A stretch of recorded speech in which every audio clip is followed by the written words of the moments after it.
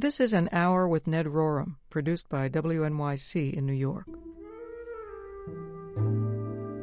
There's only two aesthetics in the whole universe. Everything is either French or German. Blue is French and red is German, and oranges are German and apples are French. Ned Rorem, born in Richmond, Indiana in 1923, raised in Chicago, is a composer, author, and wide-ranging thinker. And women are French and men are German, and straight is German, and gay is French. Rorem wrote his first music at age 9. His musical life then took him to Northwestern University, the Curtis Institute, the Juilliard School, and for an extended period, Paris. I can write any kind of music I want, and it's American. It's American because I'm American. Rorem has written hundreds of songs for which he's best known, using a variety of English, French, and American poems as texts. And he's written piano and chamber works, symphonies, oratorios, operas, and ballets. He has also written books, 15 of them, consisting of celebrated diaries and essays. He won the Pulitzer Prize in 1976 for his piece Air Music. Although I admire Beethoven, and at times I can get a little thrill, but mostly I'm bored. His opinions follow on everything, musical and otherwise, in this Conversation with Music. I'm Sarah Fishko, and I hope you'll stay with me for this hour with Ned Rorem.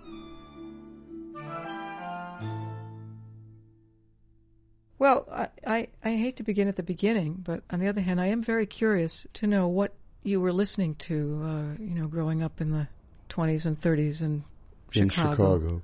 I was listening to the music of my time, and I think my education was absolutely right, and I think most education is wrong now, not only for young composers, but for young musicians in general.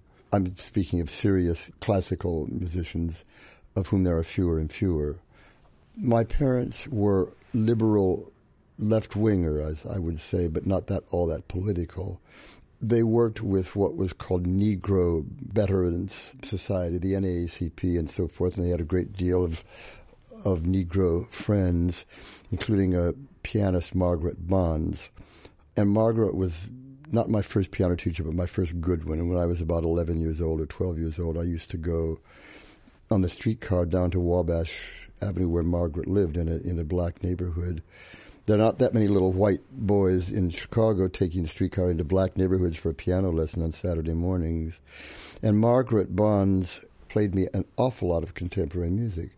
I had never heard Ravel or Debussy, let alone John Alden Carpenter, who was the rich composer in Chicago who had written a couple of pretty famous ballets. And I made up some little pieces and sent them, recording of them, to him. And he answered. I wish I still had those letters for my archives. John Alden Carpenter's Skyscrapers, 1926.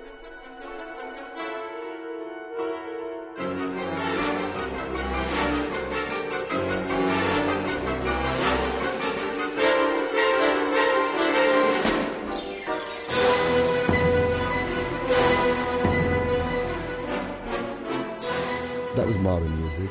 Not to mention Stravinsky, that I got onto very, very quickly when I was still an early teenager.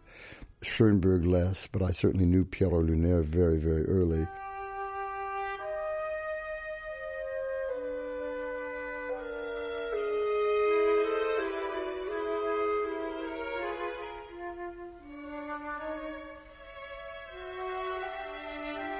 It wasn't until 1940, when I graduated from high school at the age of 16 and went to Northwestern, that I suddenly realized that I was the only musician of my age who didn't really know nothing about Chopin or Bach.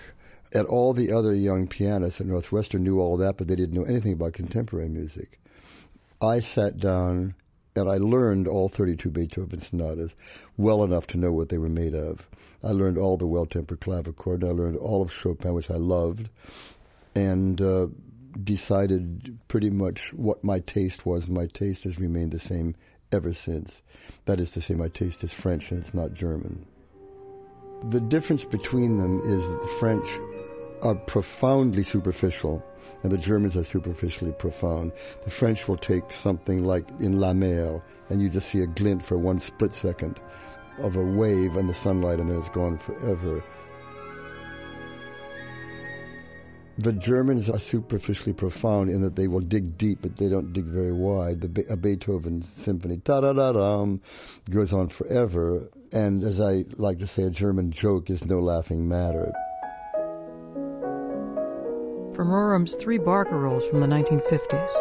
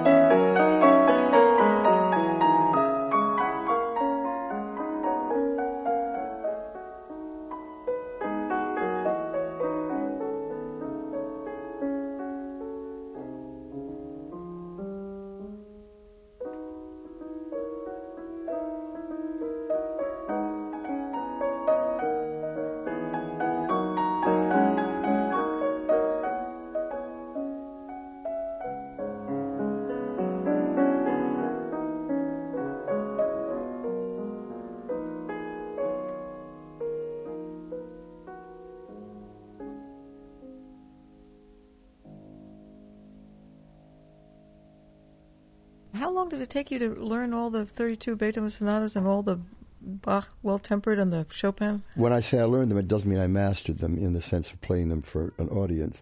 It took me whatever time it took me. I would simply learn the piece, but I wouldn't learn it in order to master it. I'd learn it and see what made it tick and what it was made out of and why it was theatrical or not theatrical. Did you become very opinionated about those composers? I mean, did you find particular sonatas of Beethoven that you much preferred to others, or did you just see it all as a kind of almost like a single work? I have to say that by rote I decided that Beethoven was the greatest composer who ever lived, but I never believed it. And if I could spend the rest of my life and not hear Beethoven, I wouldn't find that a loss. There are certain composers that people love, and I don't get the point of them at all. Berlioz is one, and Bruckner is one. There's other composers like Beethoven that I admit his greatness, but it's not my greatness. I don't need it. Whereas the greatness of Ravel, I do need. I'm interested that you went through this period of investigating this music, playing through it, as it were, Yeah. and then emerged from it with this aesthetic. I felt that if I was going to go around being dogmatic, I should know what at least I'm talking about. I mean, I'm a musician, and I want to know what the world of music consists of. The overture from Rorem's Dance Suite, 1949.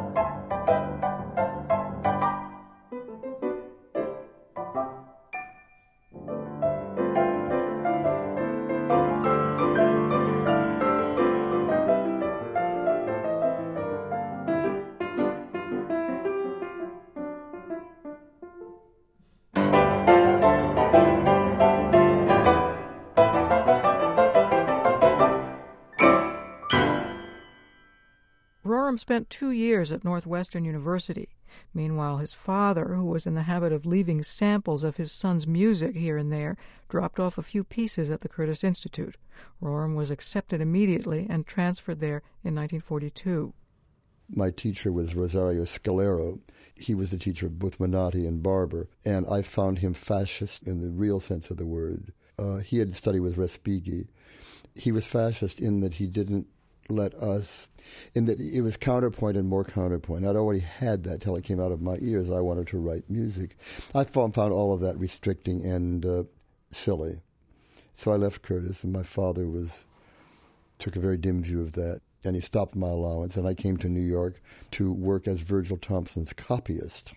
And Virgil was running the Herald Tribune. He was arguably the greatest or the most important music critic in the world. Did you go to Virgil Thompson because you were an admirer or because you needed a job, or how did it happen? Well, now that he's dead, let me see. I came up once in February of 1943. The girl in whose house I was living with, her and her mother, said, well, you got to look up Lenny Bernstein when you get to New York. And I didn't know you were supposed to phone people before you go to see them, so I just knocked on his door. Dropped by, huh? Yeah. And he was there rehearsing his clarinet sonata with David Oppenheim, and I was pretty cute, and he asked me in, and I stayed for the weekend, and I would stay at his house. This is 5 months before he made that overnight famous thing and became a star, but he didn't change because he was always Lenny Bernstein. And he said, now that you should go see Aaron Copland. So I went to see Aaron Copland that same weekend. And I had heard that Virgil Thompson was looking for a copyist. So I went to see him, and he talked me into moving to New York. Virgil Thompson offered Rorem $20 a week to work for him. He got up at 10 and started dictating over the telephone to his secretary, Julia Haynes, and I was copying his very sparse music in the dining room. So I would hear him running the world of music. Then he gave me orchestration lessons because he felt a little guilty about my leaving Curtis. And in that year, I learned more from him than in all the previous years at the conservatory because he was French. And he told me in no uncertain words how to orchestrate. And since then, I guess I've made my living as a composer, strange as it may seem. From Rorem's Violin Concerto, 1984.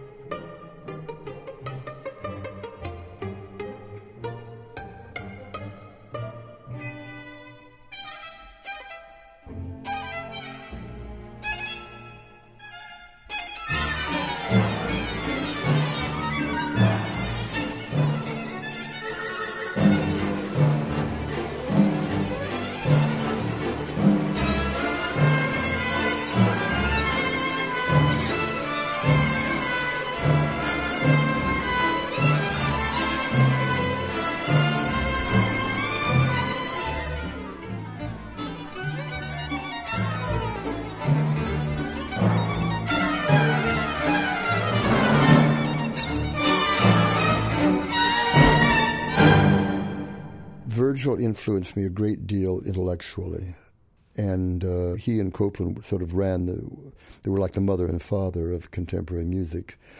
Everybody was either a protege of one or the other until Robert Kraft came along and talked Stravinsky and Copland and all the others to become serial killers, as I like to call them. I think he was somebody, but I certainly don't weep tears the way I can with Copland or with everybody else. Is there music of yours that you feel was specifically influenced by your exposure to Thompson? Or to Copland, for that matter? I very strongly feel that I know pretty much where I stole everything I've written. And I think that nothing comes from nothing. You write in the style of what came before you, and you either go against it or you go with it. But it is incorporated negatively or positively in what you write. That's in a general way. Specifically, you steal from your teachers. Rimbaud once said, all art is a question of clever theft. If you're aware of what you're stealing, you do your best to cover your traces. And the act of covering your traces is the creative act. Take Poulenc, for example, is the least original composer who ever lived. You can take almost every measure of Poulenc and say, this measure comes from Mussorgsky, this is lifted intact from Chopin, this is from Debussy or Fauré. You're referring to melodies? Melody and harmony, both. But why does it become pure Poulenc? And that is what Henry James said, and the rest is the madness of art. You can analyze till the cows come home, but what makes it individual is that which you can't define, because it's art. And you can say everything about art except the essential. And the essential is there on the canvas or on the page. Next question.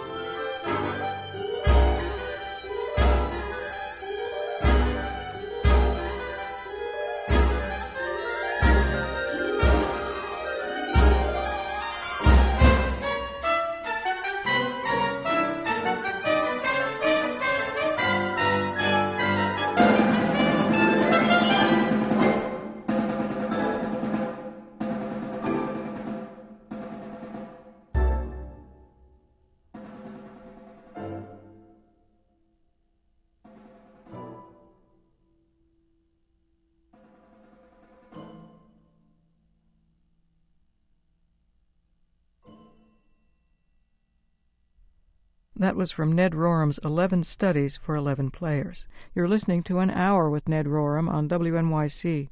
In the mid-1940s, Rorem began an outpouring of songs, which established him as America's leading art song composer. During years spent in France and Morocco, he set the words of his favorite poets to music.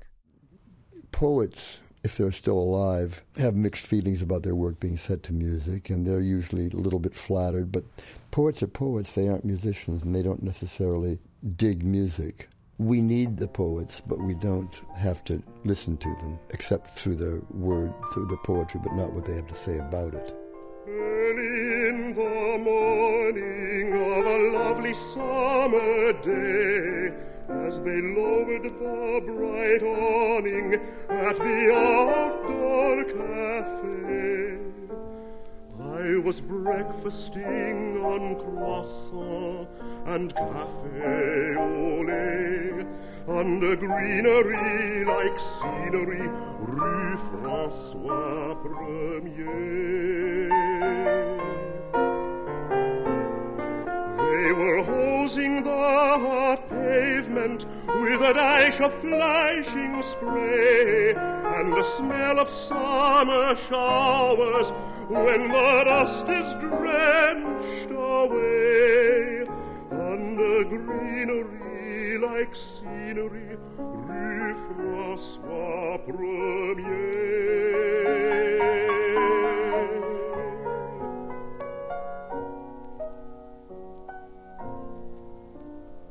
I was 20 and a lover, and in paradise to stay.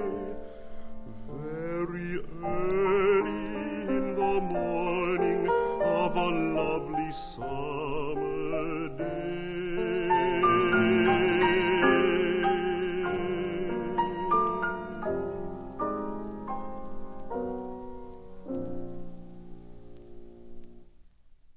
When I wrote my first songs as a teenager on words of E. E. Cummings, and they aren't bad. And sometimes I wish I could write songs now as good as the ones I wrote in my 20s, but I've already written them. I sort of didn't think about what is a song in those days. I was thinking about wanting to conjoin the two arts that I liked, which was poetry and music. Later, I intellectualized about it, which I'm doing now, and became dogmatic about things. Margaret, are you grieving over Golden Grove unleaving? Leaves like the things of man, you with your fresh thoughts care for, can you?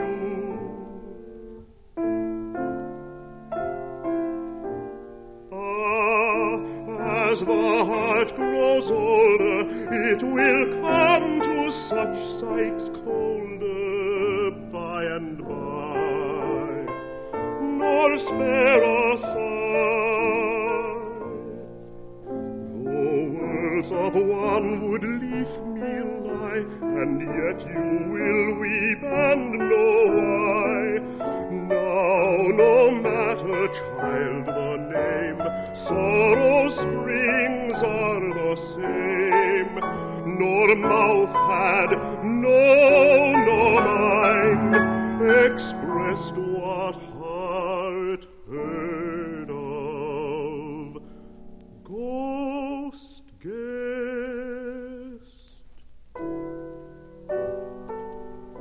It is the blight man was born for, it is Margaret you mourn for.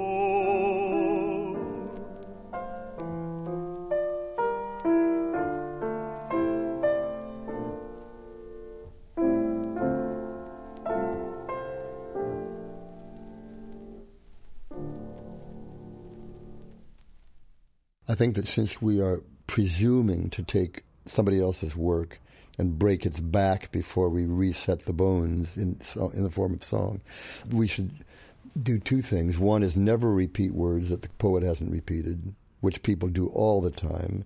And in certain cases, as in Handel, it's sort of a convention of the period, and it's with Alleluia or something. And the other thing is I try to heighten rather than broaden the poem. I try to set words at the speed of speech. Oh, you whom I often and silently come where you are, that I may be with you. As I walk by your side or sit near or remain in the same room with you. Little you know the subtle electric fire that for your sake is playing within me.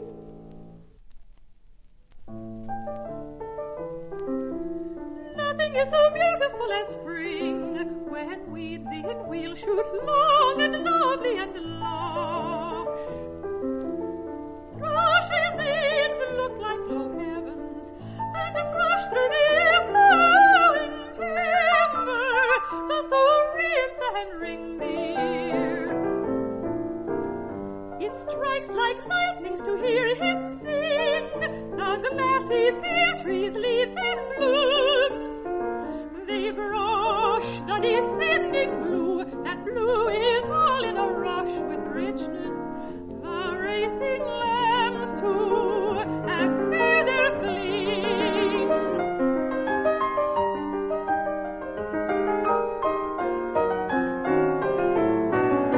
What is all this juice and all this joy? A strain of the earth's sweet being. In the beginning, in Eden garden, heaven yet before it cloy, before it clouded Christ, all the soul it sing, innocent mind and maiden, in girl and boy.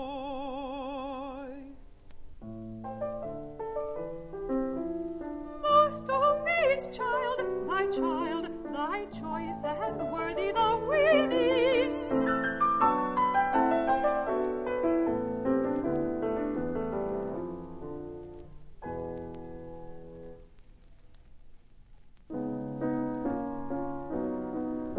Stranger, if you passing meet me and desire to speak to me, why should you not speak to me? And why should I not speak to you?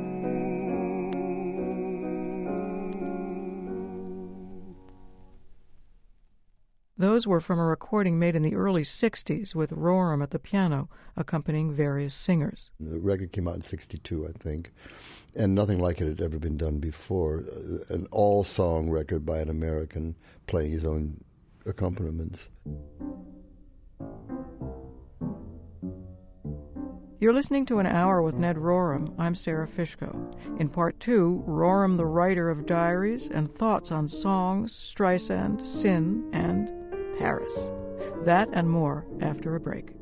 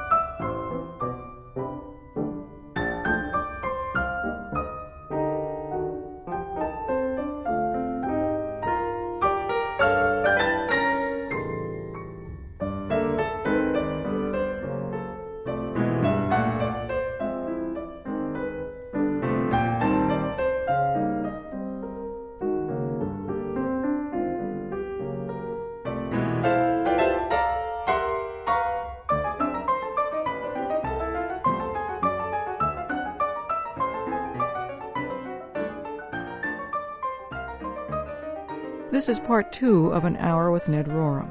I'm Sarah Fishko. Rorem is a composer who writes books. Or is he a writer who composes music? His thoughts on these and other matters in the remainder of the program.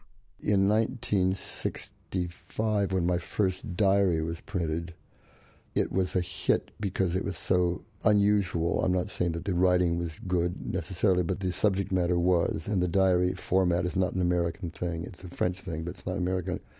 And ever since then, I've published 15 books, and I'm not even a writer. And I've lived this parallel life then since the mid-'60s, which is how long? Nearly 40 years now, 35 years, of writer and composer. From Lies, Notes on Craft, 1974, by Ned Rorem.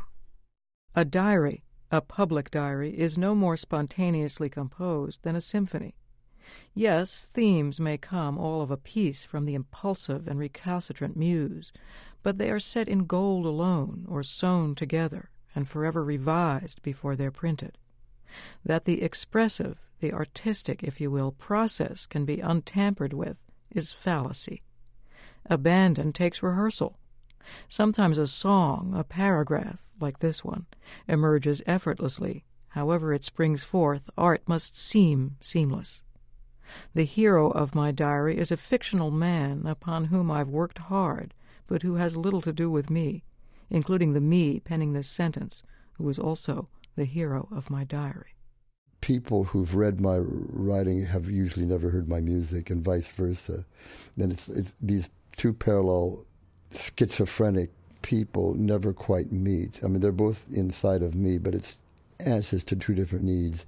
And when I realized that all sorts of strangers were going to read all this stuff that I was writing in prose that was so narcissistic, I decided that my music suddenly I'd like to think that my music got rougher and that my prose got more polished. From Rorem's String Quartet, 1994.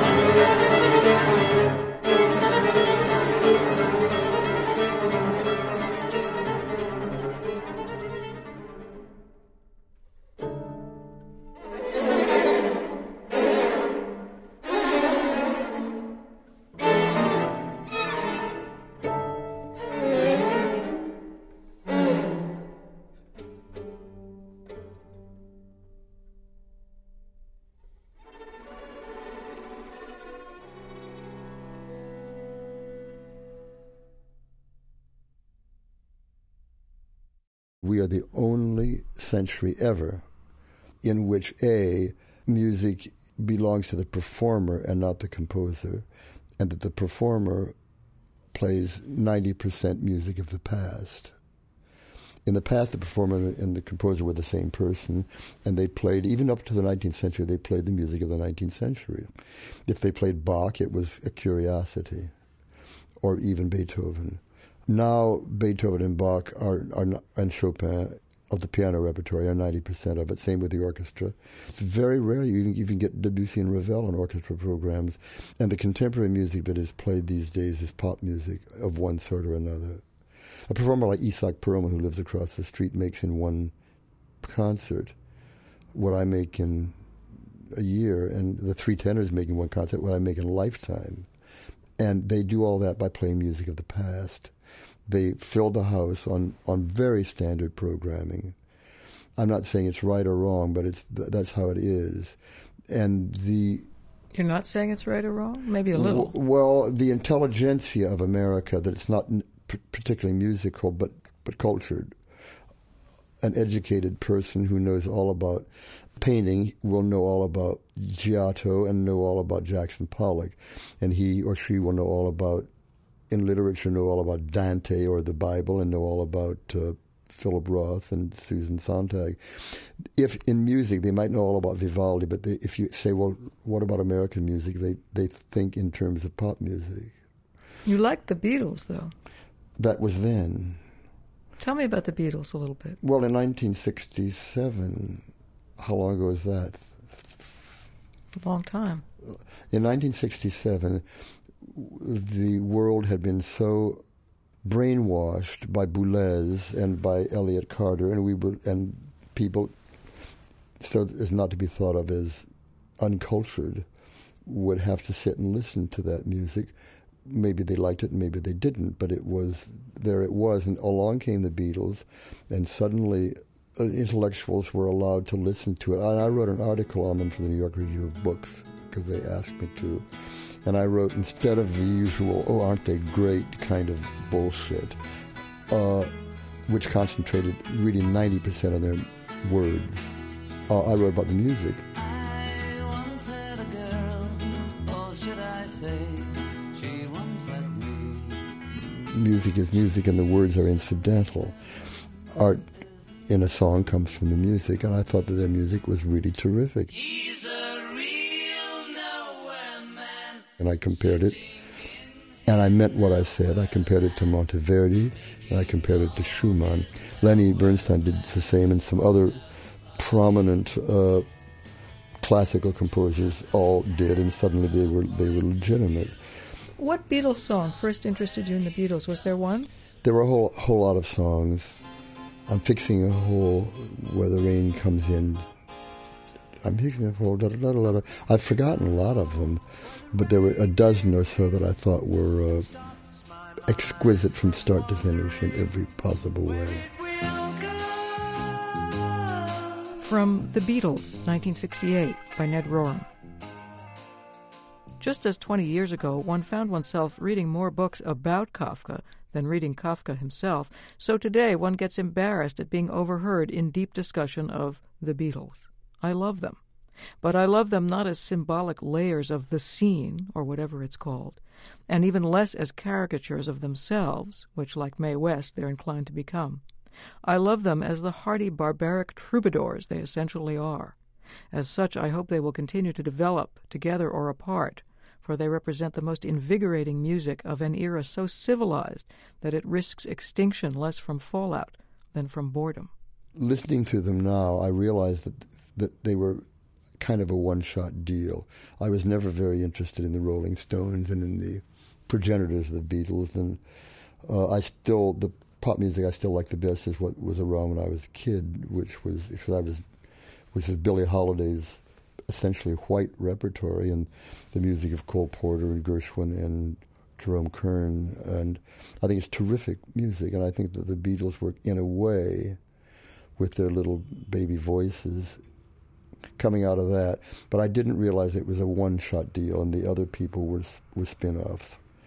You mean you thought it was starting a whole trend in American music? Yeah, and it started a trend, but nobody was as good as they were. I remember reading that you had said that the song had moved from the elite to people like the Beatles and Sondheim and others who were... In the middle of this century, and from the 30s until about 1960, there was a whole breed of singers, mainly female, who gave recitals. And bit by bit, management came along and said to singers, if you're going to give recitals, for God's sake, sing arias, don't sing in English. Young singers learned to sing Americans in every language except their own, and when they sang in their own language, it was filled with rolled R's and sounded very phony, and still kind of does. And song then dwindled away. And now it's coming back a little bit, for whatever reason. But you never stopped writing songs. That's out because I was too lazy. I was too lazy to do what I didn't want to do. So I didn't go over to the enemy camp the way people like David Del Tredici did, so that when they came back, they were like the prodigal son. But I was like the prodigal son's brother. I'd always been a good boy, and so no one paid any attention to me.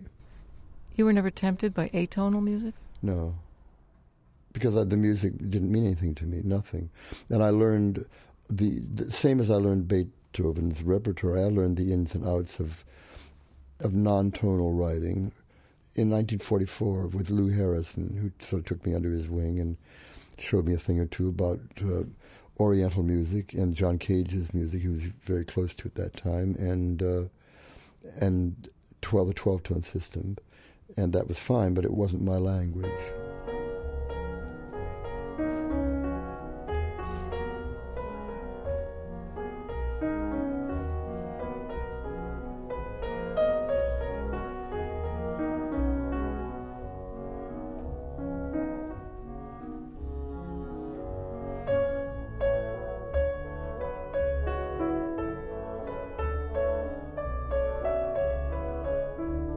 I feel strongly that all music is tonal and has a tonic somewhere, although it may be invisible. And I feel that all composers, from Babbitt to Boulez and Carter, hear music tonally, whether they write it that way or not. So when you say they hear it tonally... I can't prove it, but I can't help but think that they're hearing it. They might not be hearing what we hear tonally, but beneath that there's an invisible ground bass someplace. And then they might not be consciously aware of this, and I could be completely wrong, but nobody knows except God, and since God doesn't exist, it's something to talk about on WNYC.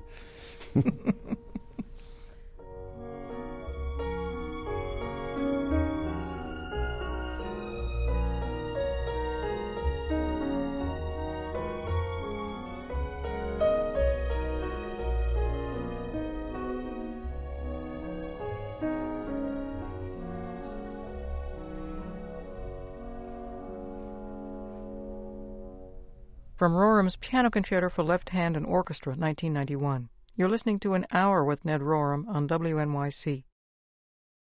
Did you ever think that you might, as you were a songwriter and songs were moving in this more popular direction, did it ever occur to you to write in a more popular vein? It's not the same thing. People always say, you write such divine songs, do a Broadway show. It's not the same thing at all.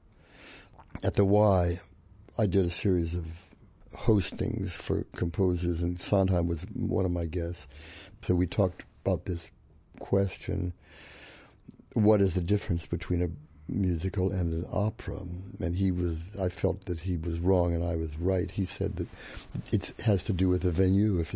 If Sweeney Todd's performed at the Met, it's an opera. If it's performed on Broadway, it's a musical. It has to do with the singer. Angela Lansbury can certainly sing Sweeney Todd, but she can't sing Mozart. Barbara Streisand tried and failed embarrassingly by doing what was called classical. I remember classical Barbara. Yeah. Un conseil de goûter le charme d'autre monde. Pop music and classical music, they're two different genres. Et que le soir est beau.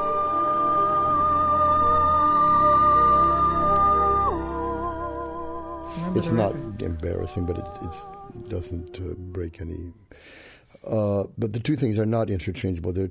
My songs are songs, and they are written for trained voices. The kind of texts that go into pop songs, which are far more restricted, not that they're any worse or better, but they're very restricted. Even the text between French pop songs and American pop songs are different. A French pop song by Piaf, for example, whom I love. And many of them are in 3/4 time, playing like accordion music is played in the streets of Paris in the old days. And they tell a story. I loved him. He didn't love me. I killed him. As he lay dead on the floor, I was arrested, and now I'm sitting in prison, and tomorrow I'm going to be guillotined. But do I mind? I do not, because in heaven I will meet my love again. So it goes from point A to Z. An American song is, I'm in love, nobody loves me, but I'm in love, nobody loves me. It goes on for hours.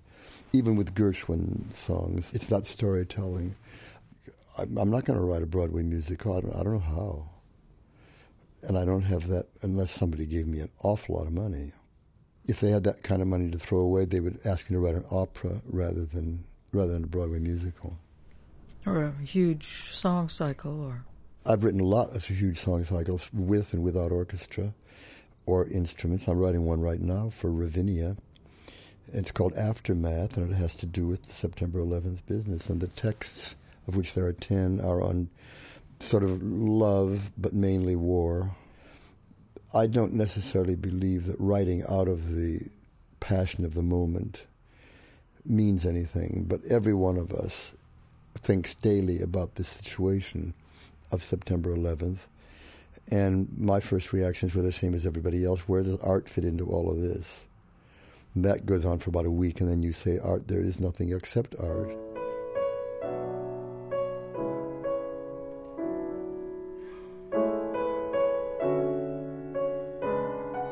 Evidence of Things Not Seen is one of your big song cycles. Yeah, I'm very proud of that. But it's easy to be proud of something when half the work is done by great poets. Anyway, I did unite 36 different texts, I think it is, in Evidence of Things Not Seen. And there are trios, solos, duets, and a few quartets. And every singer gets his 15 minutes, and the whole thing takes about an hour and 40 minutes.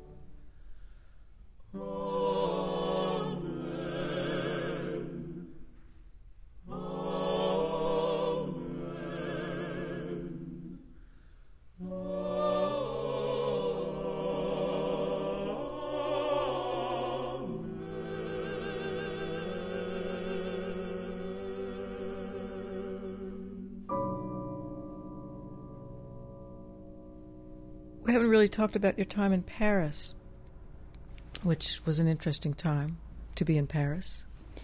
Well, I wrote a whole book about it. Yeah. Called The Paris Diary. My only claim to fame is that Madonna made a movie called Truth or Dare. It's a documentary about her on a road trip, and she sits down in her dressing room at one point all by herself instead of being surrounded by a million people, picks up a book, and it's my Paris Diary. And I didn't believe it when people told me, but so everyone took Polaroids and sent them to me.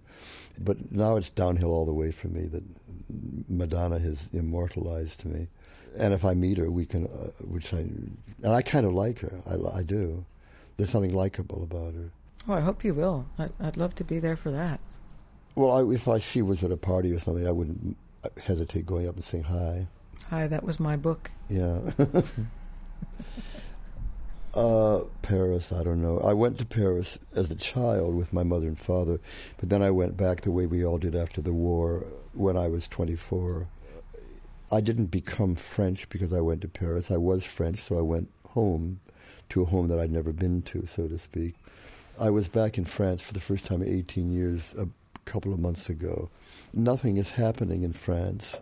America, with all of its unthinkable vulgarity, is still the most interesting country artistically in the world today, with England thrown in for good measure. Anyway, there is Paris, but that's another Ned, and it's another time. Rorem's Paris, Then, written in 1981.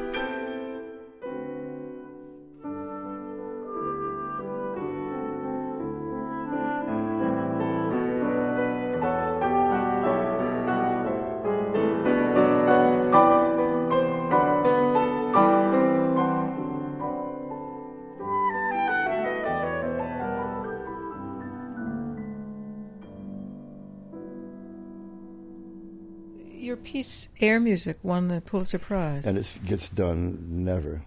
Did it affect you at all, winning the Pulitzer Prize? Did it change your life? Did it? Yeah, I loved it. Since I was a public sinner, I figured I would never get any of these standard American prizes. But when I got the Pulitzer Prize, I thought somebody had made a mistake. If I die in a whorehouse, it'll still say Ned Rorem, Pulitzer Prize winner Ned Rorem died in a whorehouse. But it's always accompanied with Pulitzer Prize, no matter what. And it's got a lot of cachet. I felt terribly good about it in the sense that I had to be taken seriously. From Rorem's Pulitzer Prize-winning Air Music, 1974.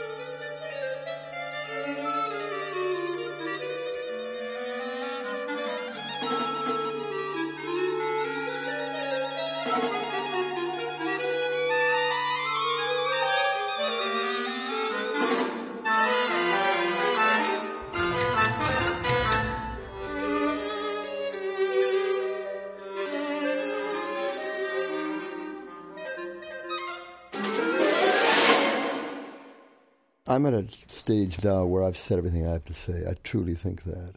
But then who knows? If I work now, it's because I'm commissioned to do it, and there are people who depend on it, and I have deadlines. But I don't have the same horny urge to express myself. And almost all the people I know over 60 agree. That doesn't mean they're not better than they ever were.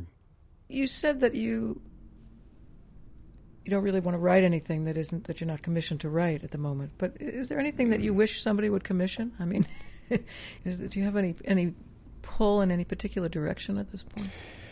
If I really wanted to write an opera, I suppose it would be arranged. But it's a great big project. What's easiest is to write songs, not even with fancy accompaniments. I'm doing one now with cello, violin, and piano, but I'd rather do it with just piano. I've had the satisfaction of hearing all of my orchestra things and operas and everything, but what I feel most at home with and always have is just voice and piano. I suppose I could be satisfied with that for the rest of my life. Good heavens. A lot of people know one song of mine, only one, early in the morning. If I'm judged by that one song, so be it. I can't be judged by everything even myself. Everyone can't know everything that one has done.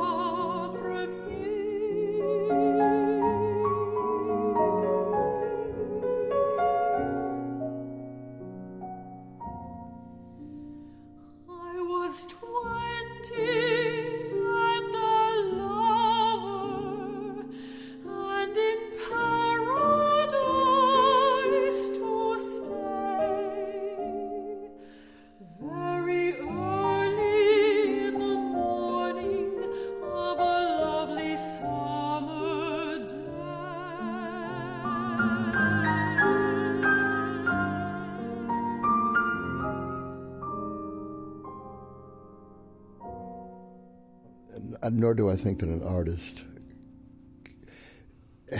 can talk about himself that much. He can talk about himself, but not about his art, because he's already said it all, or she.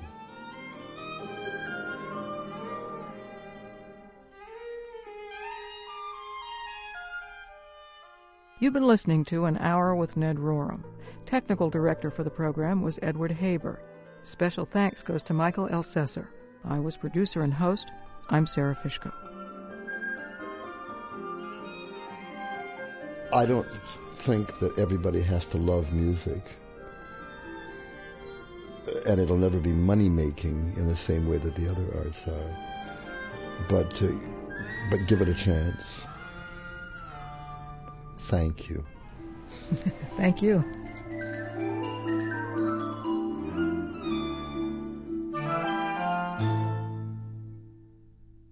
The preceding program was made possible by a grant from the Kaplan Foundation.